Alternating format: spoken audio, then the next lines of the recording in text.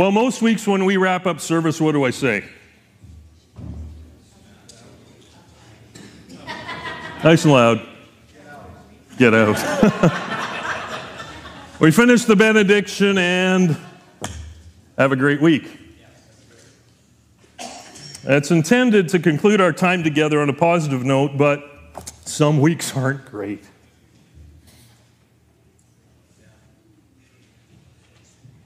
Some weeks are brutal.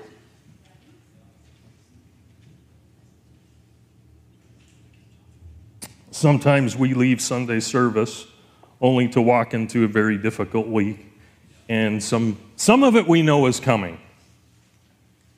Some of it we can see, and other times we can't see it coming, and it just hits us. And that was this past week for me.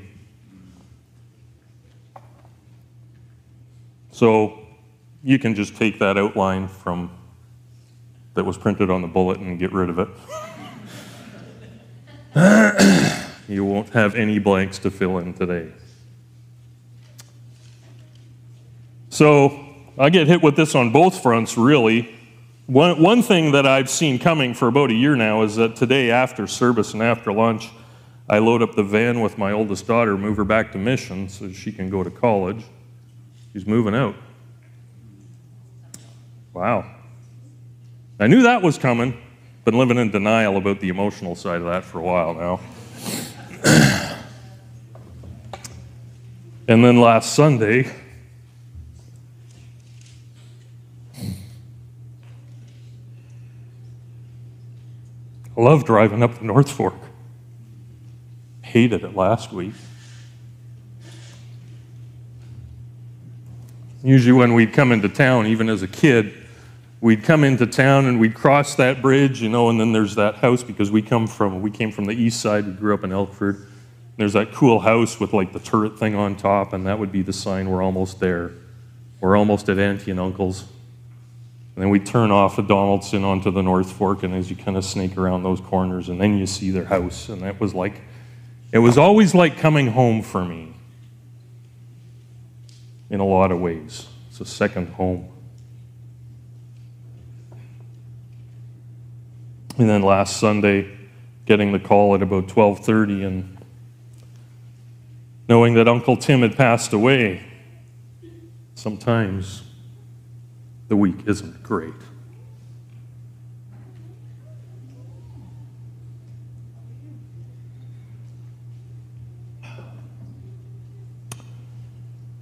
Grief and loss come into our lives in many forms, and this morning, while the pain of loss of a loved one may be foremost in our hearts and minds, everything I'm going to say this morning applies to any loss you may be facing or have faced. Loss of a job, stability, community, family relationships. There's been a lot of losses over the past 2 years to one degree or another. People have moved, people have left our church for various reasons. There's tensions in relationships, there's marriages that aren't doing well, there's parent and child relationships that are tense and disconnected. Really, anything that you've experienced as a loss that has left you with a hole in your heart, questions in your mind, and tears in your eyes.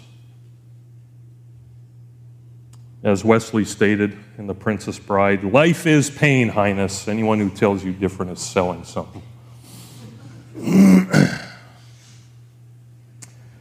Western culture tends to dismiss pain, avoid grief.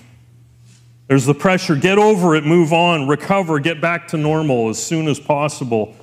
And we're not invited to sit with our grief and immerse ourselves in our pain, and we certainly don't think it's part of what it means to follow Jesus. As I leaf through a bunch of books on my shelf in relationship to spiritual formation and growth, it's amazing that not many of them include a chapter on grief and pain.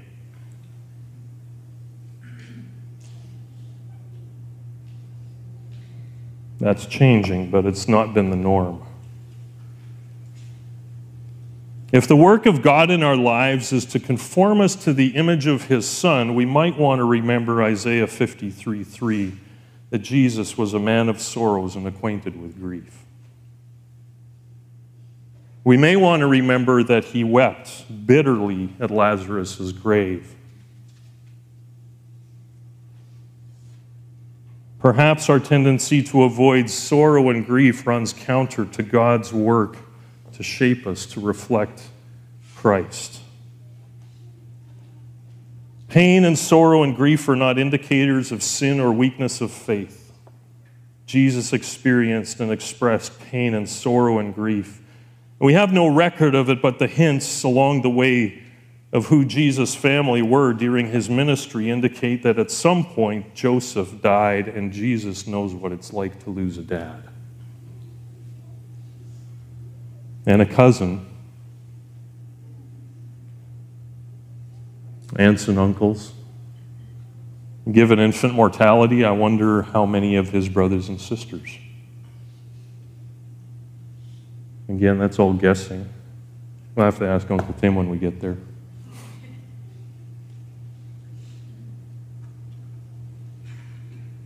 In the Gospels, we see Jesus grieving at Lazarus' grave. He weeps over Jerusalem, and then he is absolutely racked with grief and stress in the Garden of Gethsemane. The paintings mislead us. I looked up some paintings of the Garden of Gethsemane, and the most famous ones are all of Jesus with a glow, praying to the Father. I think the Gospels give us a different picture of a man racked with pain so badly that his blood vessels were bursting, probably laying in the fetal position, racked with pain.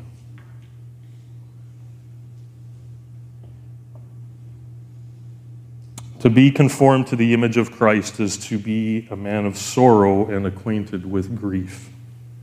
Otherwise, our discipleship will be shallow. Emotionally healthy discipleship, Peter Scazzaro says, losses that are not grieved accumulate in the soul like heavy stones that weigh us down. When we fail to attend to them, they prevent us from living freely and honestly with God and others. However it comes, loss is loss. No one escapes suffering and pain in this life. Whether your losses are current or distant past, they are still there and they still hurt. They still affect your life to some degree. Because loss never leaves us the same. It always changes us. But too often after the memorial service or the move or all the legal papers are signed to end the relationship or the dream has died, we move on quickly and we don't recognize the change that happens. Two ways that we mishandle our grief. First is that we believe we're in control of what happens in our lives. But loss reminds us we're not in control. Western culture has taught us that progress in life is up and to the right. Right? The graph's got to go this way. That's what it's all about. If we're successful in life, it means profits are up, investments are up, fulfillment is up, relationships are doing good. And we're doing better this year than last year. That's how our world is wired, and it's what we expect. And often that thinking affects our faith. Because when it doesn't go well, we think there's something wrong. Our society has trained us to pay attention to success, but not to loss and pain. So what has happened over time is we built all sorts of ways into our lives to avoid pain. Is it any wonder we have more prescribed medications than any other time in history? For depression, anxiety, and other disorders. Is it any wonder that addictions from everything from drugs, alcohol, sex, entertainment, work, religion are at an all-time high, doing so much damage in people's lives and relationships? Life doesn't work. Pain enters, and we want an escape now. So we grab something, anything, to numb the pain and put us back in the driver's seat so we can be in control of our lives. I think that most of the problems we have in our society stem from a refusal to grieve and the loss of the art of lament. I think that's why some people don't like the Bible, especially the Psalms. Most of them are laments, songs of complaint, songs born out of pain and struggle.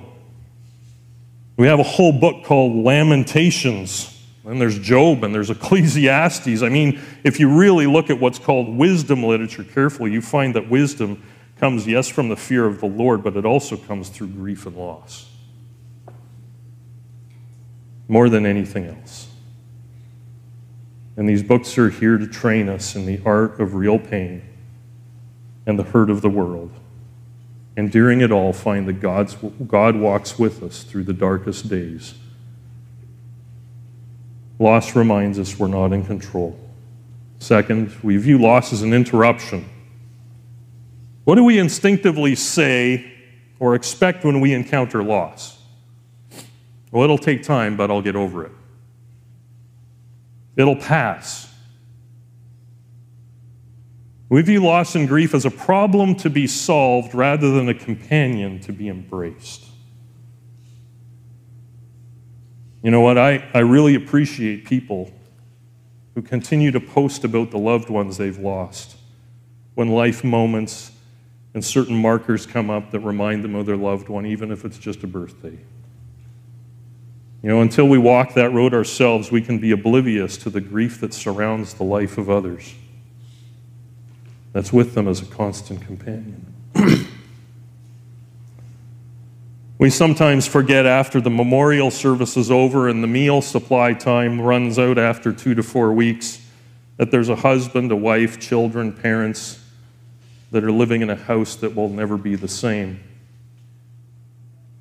And for those that have lost a loved one, there's no going back to normal ever.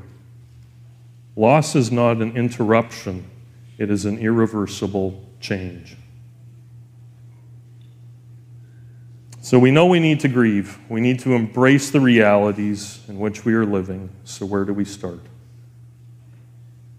And why is it so necessary to spiritual growth and maturity? Let's first ground our experience today in Scripture. The 3 key passages, I don't have them up on the screen. I just want you to hear them today. If you want, write these down and then take these with you and meditate on them this week. 3 passages. First is John 11, 17 to 27. Now, when Jesus came, he found that Lazarus had already been in the tomb 4 days. Bethany was near Jerusalem, about 2 miles off, and many of the Jews had come to Martha and Mary to console them concerning their brother. So when Martha heard that Jesus was coming, she went and met him, but Mary remained seated in the house. And Martha said to Jesus, "Lord, if you had been here, my brother would not have died. But even now I know that whatever you ask from God, God will give you." And Jesus said to her, "Your brother will rise again."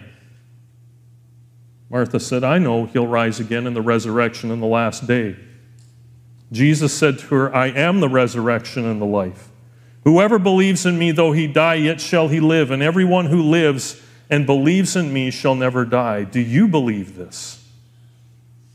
She said to him, "Yes, Lord, I believe that you are the Christ, the Son of God, who is coming into the world." And over to Romans 8. An amazing chapter of celebration, and yet there is pain in the midst of it too. Romans 8, 18 to 30. After saying, there's no condemnation in Christ, that you've been set free from the law of sin and death, that you are co-heirs with Christ, Paul says this, verse 18, "For I consider that the sufferings of this present time are not worth comparing to the glory that is to be revealed to us. For the creation waits with eager longing for the revealing of the sons of God. For the creation was subjected to futility not willingly, but because of him who subjected it, in hope that the creation itself would be set free from its bondage to corruption and obtain the freedom of the glory of the children of God. For we know that the whole creation has been groaning together in the pains of childbirth until now. And not only the creation, but we ourselves who have the first fruits of the Spirit groan inwardly. We groan inwardly as we wait eagerly for adoption as sons, the redemption of our bodies. For in this hope we are saved. Now hope that is seen is not hope, for who hopes for what he sees? But if we hope for what we do not see, we wait for it with patience. Likewise, the Spirit helps us in our weakness, for we do not know what to pray for as we ought, but the Spirit himself intercedes for us with groanings too deep for words. And he who searches hearts knows what is the mind of the Spirit, because the Spirit intercedes for the saints according to the will of God. And we know that for those who love God, all things work together for good, for those who are called according to his purpose. For those whom he foreknew, he also predestined to be conformed to the image of his Son, in order that he might be the firstborn among many brothers. And those whom he predestined, he also called. And those whom he called, he also justified. And those whom he justified, he also glorified. Amen. And then 2 Corinthians chapter 4, verses 7 to 18. But we have this treasure, the glory of God in the face of Christ, in jars of clay, to show that the surpassing power belongs to God and not to us. We are afflicted in every way but not crushed, perplexed but not driven to despair, persecuted but not forsaken, struck down but not destroyed, always carrying in the body the death of Jesus, so that the life of Jesus may also be manifested in our bodies. For we who live are always being given over to death for Jesus' sake, so that the life of Jesus also may be manifested in our mortal flesh. So death is at work in us, but life in you. Since we have the same spirit of faith according to what has been written, I believed and so I spoke. We also believe and so we speak, knowing that he who raised the Lord Jesus will raise us also with Jesus and bring us with you into his presence.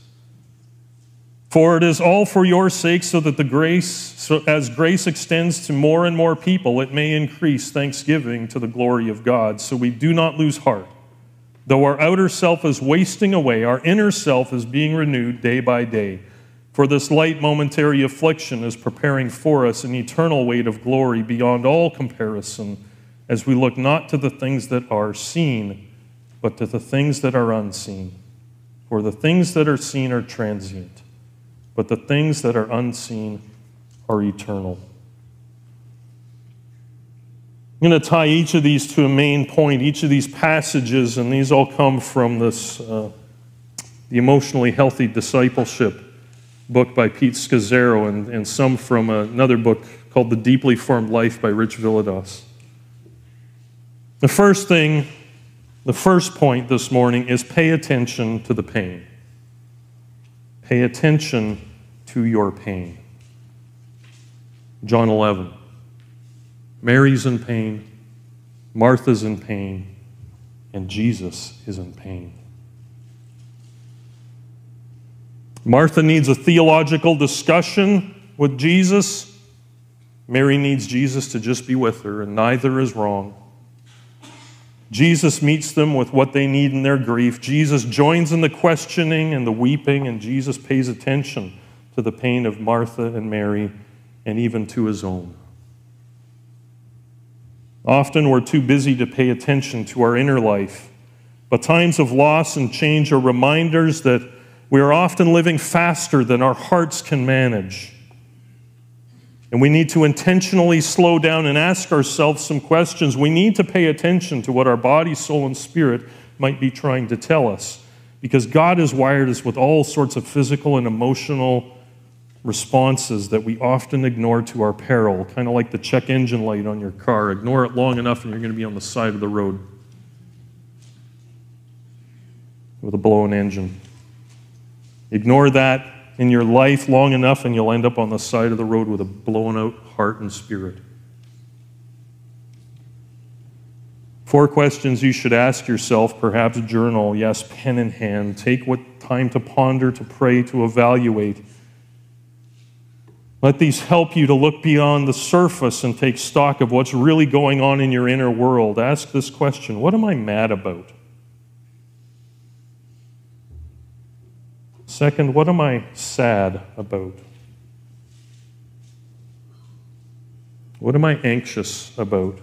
Third, and what am I glad about? 4 simple questions. Where am I mad? Where am I sad? What's filling me with anxiety? And what am I really glad about? If you take the time to wrestle with those 4 questions prayerfully and honestly, and don't settle for surface answers, but evaluate each and every answer. Ask why over and over in the process. I'm upset about this, but why am I upset about this? What's behind that? The first question, what am I mad about? Anger is just to cover up emotion for a deeper hurt. Always. Get to the root.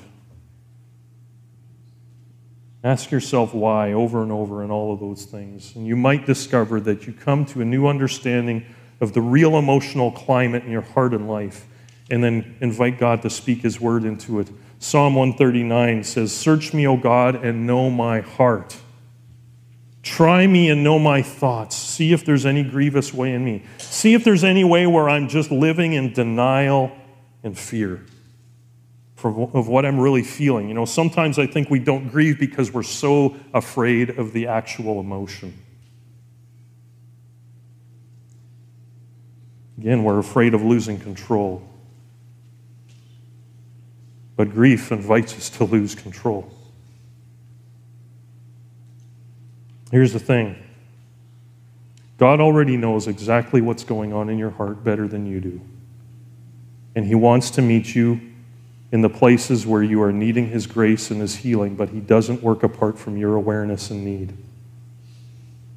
If you are constantly busy and distracted and denying the reality of your pain, you will miss out on the deep love and healing power that Jesus longs to bring into your life. Don't run from your pain. Pay attention to it and embrace it. So I was thinking about this. I thought over the Gospels, and I think that every single miracle of Jesus started with a conversation about admitting needs and dealing with the pain. I wonder if our shallow experience of God's power is simply related to our shallow experience of our own pain, because we keep denying it or medicating it, numbing it, or denying it. Pay attention to your pain. John chapter 11 invites us into that. Romans 8 invites us to wait in the confusing in-between. That's our second point. Anchor this to Romans 8. Waiting in the confusing in-between. When you're experiencing pain, how quickly do you want it gone? We rush to the hospital. Medicate me, please. Make the pain stop. Pain relief and pain management are a big business. It's huge.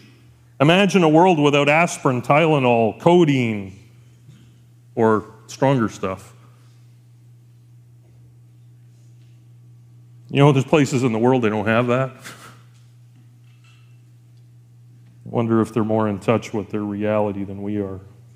Medical advancement has made pain something we believe we can manage and control. And we think it's the way we should handle all pain, even our emotional pain. Waiting for relief is like an unconscionable evil. If we hurt, we want relief now. But there's this in-between space when we inhabit, that we are invited to inhabit as we experience loss and grief, where everything is fuzzy and it's confusing and we don't know which way is up, and our lives become disoriented, and what we thought we would be doing this week or this month or this year suddenly becomes impossible or unimaginable. But this is normal. Grief Share Session 1 seeks to normalize confusion and disorientation when you're experiencing loss, because that's the reality of grief and loss. You get thrown into a season of not knowing what to do or what might come next, and you find yourself in limbo in so many ways. Pete Scazzaro puts it this way: what makes waiting so difficult is that we're not sure where God is or what He's doing or when this waiting is going to end, if ever. And we are helplessly thrust on Him in total dependence. We can't see the future, and there is no way back to the past. where we have a sense of stability and order.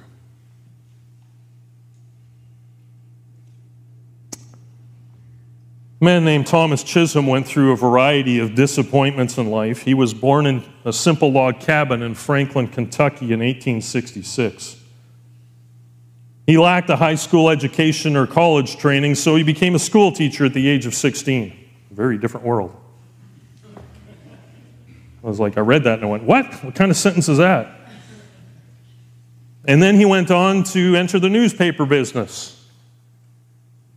The following years found him training and being ordained as a pastor, but then poor health forced him to leave ministry, and after a time of recuperation, he moved to New Jersey to work as an insurance agent. Wow. But he was a prolific writer of poetry and sent a collection of his poems in 1923 to a good friend, William Runyon, a musician associated with Chicago's Moody Bible Institute, who also worked for a hymn publishing company. And while on a trip to Baldwin, Kansas, Runyon was leafing through all these poems that Chisholm sent him, and was immediately taken by the depth and meaning of and the lyrical beauty of the words found in the poem, "Great is thy faithfulness." Years later, Runyon recalled, "This particular poem held such an appeal that I prayed most earnestly that my tune might carry over its message in a worthy way. And out of that simple prayer, Runyon's melody took shape, and the completed hymn was published by Runyon the same year, 1923. But it wasn't until Billy Graham began using the song in his crusades in 1954 that the hymn became popular outside of Moody Bible Institute. It's now obviously a global favorite. Waiting. Dealing with the disappointments in life. Making adjustments. Not knowing what God's up to. It's all part of the process. The season you are in right now might be horribly painful, confusing, and disorienting, or just plain annoying, which is why point one, paying attention to your pain, is so critical. Pay attention to your pain, and then wait in the confusing in between.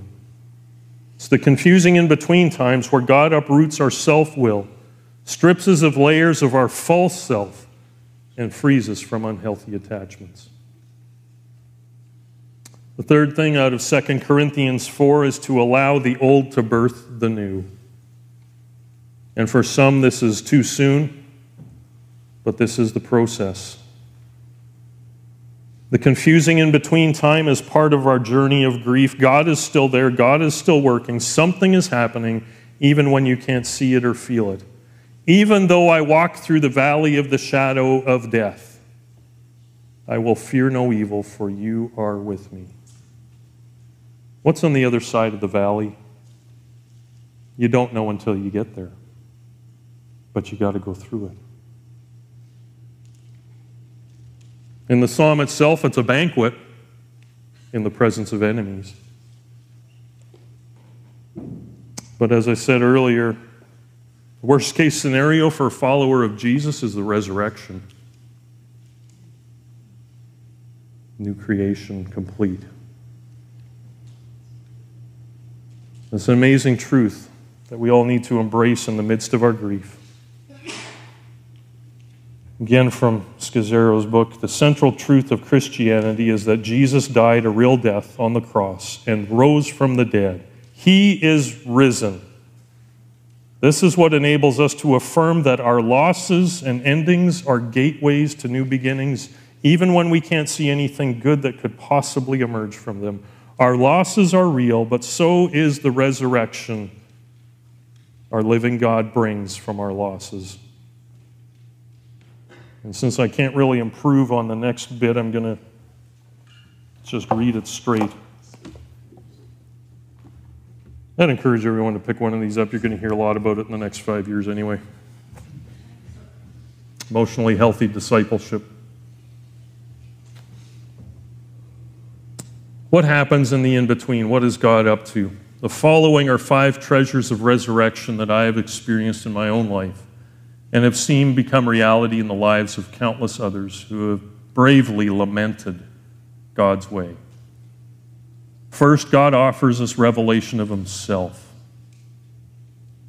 Embracing our losses enlarges our hearts to how incomprehensible, untraceable, infinite, transcendent, and inexhaustible and perfect God is. That's why Meister Eckhart said when some people quit God, they're actually getting closer to the real God, and this is a good thing. The God they are quitting is not the God whom we encounter in Scripture. God's ways are much higher, more expansive than we can imagine. And like Jeremiah, in the midst of disaster of Jerusalem's destruction at the hand of the Babylonians, we discover the depths of his love and the faithfulness that is new every morning, Lamentations 3:22. We realize that we will never stop progressing or growing in the inexhaustible life of God. So first, God offers a revelation of himself. Second, God makes us softer and more compassionate.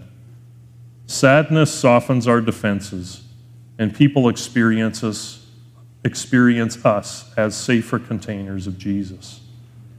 Author and theologian Henry Nouwen rightly says that the degree to which we grieve our own losses is in direct proportion to the depth and quality of compassion we can offer to others. There is no compassion without many tears. To become like the Father, whose only authority is compassion, I have to shed countless tears and so prepare my heart to receive anyone, whatever their journey has been, and forgive them from the heart. Absorbing our own pain, we are able to enter the pain of others. We become mature lovers and true mothers and fathers in the faith. Thirdly, God gives us a greater revelation of ourselves. Grieving reveals to us the extent to which self-will remains deeply embedded in us. I never understood, at least at a heart level, Jesus lying on the ground in Gethsemane, struggling and overwhelmed by the will of the Father, until I experienced my own grief. Loss cuts something out of us, much as a gardener cuts back a plant for greater fruit. God does something in us through the fire of sorrow that enlarges our capacity to wait and surrender to his will. This breaking detaches and empties us so he can fill us with his life. And then out of union with Jesus, he can fill us with a new and extraordinary capacity for fruitfulness. Fourth, God makes us more of our true self in Christ. Sorrow has a remarkable power to wear away the masks we present to the world. Accomplishments or gifts with which we over-identify give way and disintegrate. We are more liberated from having to impress others and freed from our adolescent avoidance of pain. We find ourselves able to follow God's plan with a new freedom and now can rid ourselves of the unimportant things in life that others so desperately want. Something truer, Christ in us and through us, slowly emerges. We acknowledge our brokenness and vulnerabilities rather than covering them over. And we break free from the illusion that there is something richer and more beautiful than the gift of loving God and being loved by him. God, fifthly, makes us more truly alive to our astonishing world. We enjoy a new, vivid appreciation of the sacredness of all life, the changing seasons, the wind, the falling of the leaves, the holidays, the inner beauty of people. Our hearts are expanded to experience depths of life beneath the surface, and we find ourselves marveling at the wonder and the miracle of life more often. We are not the same people after this final phase of the grieving process. We finally realize that just as the risen Jesus showed his wounds to the disciples following his resurrection, he sends us into the world to show our wounds as well.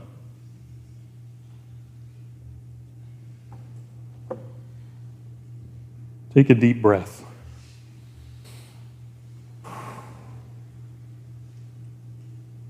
One more closer to eternity.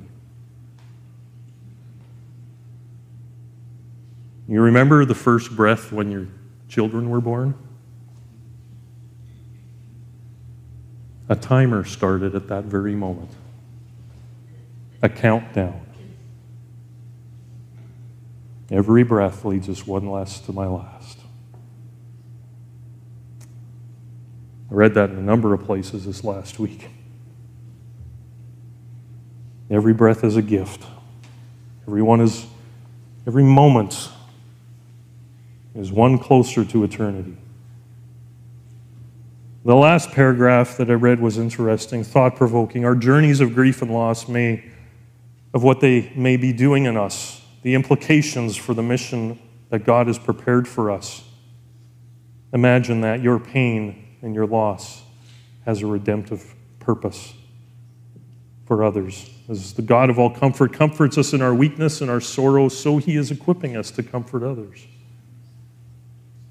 The disciples experienced a bewildering loss in a time of grief and a time of confusion. Jesus, the Messiah, was crucified. All of their hopes and their dreams were dashed. And then Jesus rose from the dead, and they didn't see that coming at all. And then, after 40 days, he left them. And the whole concept of who they were, what they were about, their national, racial, family identity, their theology, their worldview, everything was shattered and upended and turned inside out. Nothing made sense to them.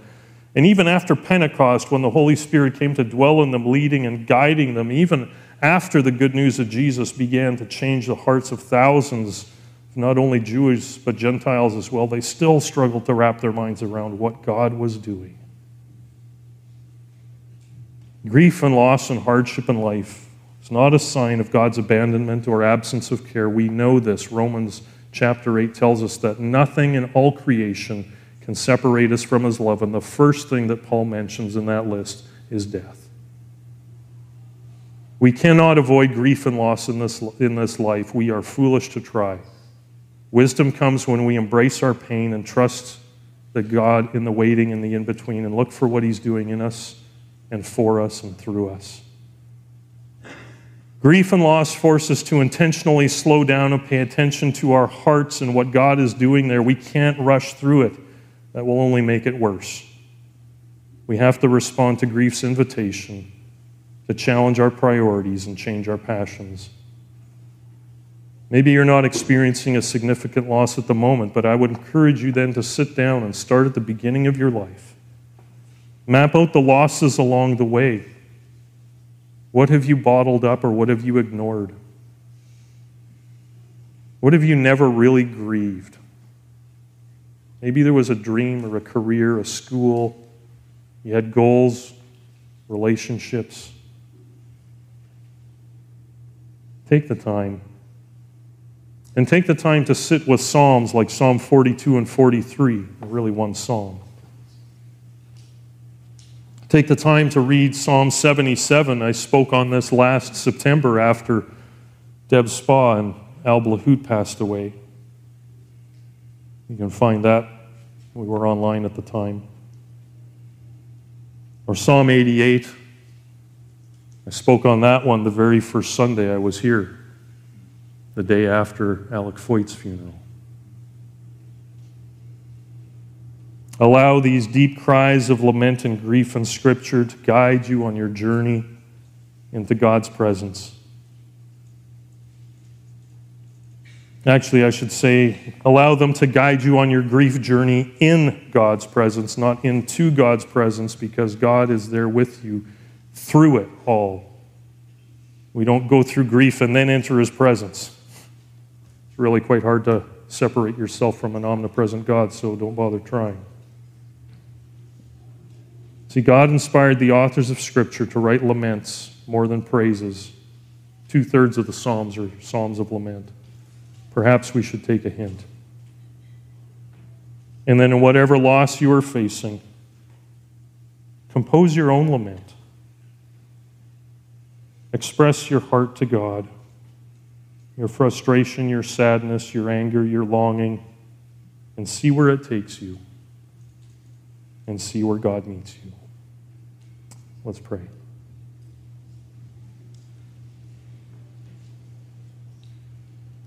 Lord, this morning there's different griefs represented in this room, and some are immediate and some are distant. Some we've ignored, some we've bottled up. Some we've thought are gone, but they're really still controlling our lives. And so, Lord, teach us to grieve, as you modeled for your disciples throughout your life. Man of sorrow and acquainted with grief, and we are being transformed into your image. And so, Lord, teach us to grieve deeply as Jesus. May our hearts break for the brokenness of this world, for the marring of your good creation. And may we long, as with all creation, groaning in eager expectation for the renewal to come. Because even as Jeremiah wrote in Lamentations, great is your faithfulness, O Lord. Your mercies are new every morning. Writing from Babylon, writing from the ruins of Jerusalem, writing from the devastation and the question of what you are doing in the midst of it all.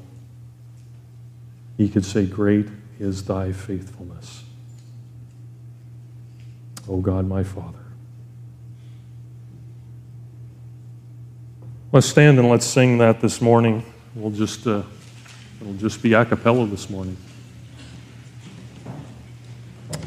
Great is thy faithfulness, O God, my Father. There is no shadow of turning with thee.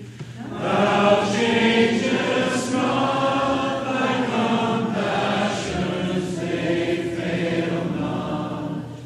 As thou hast been, thou forever wilt be.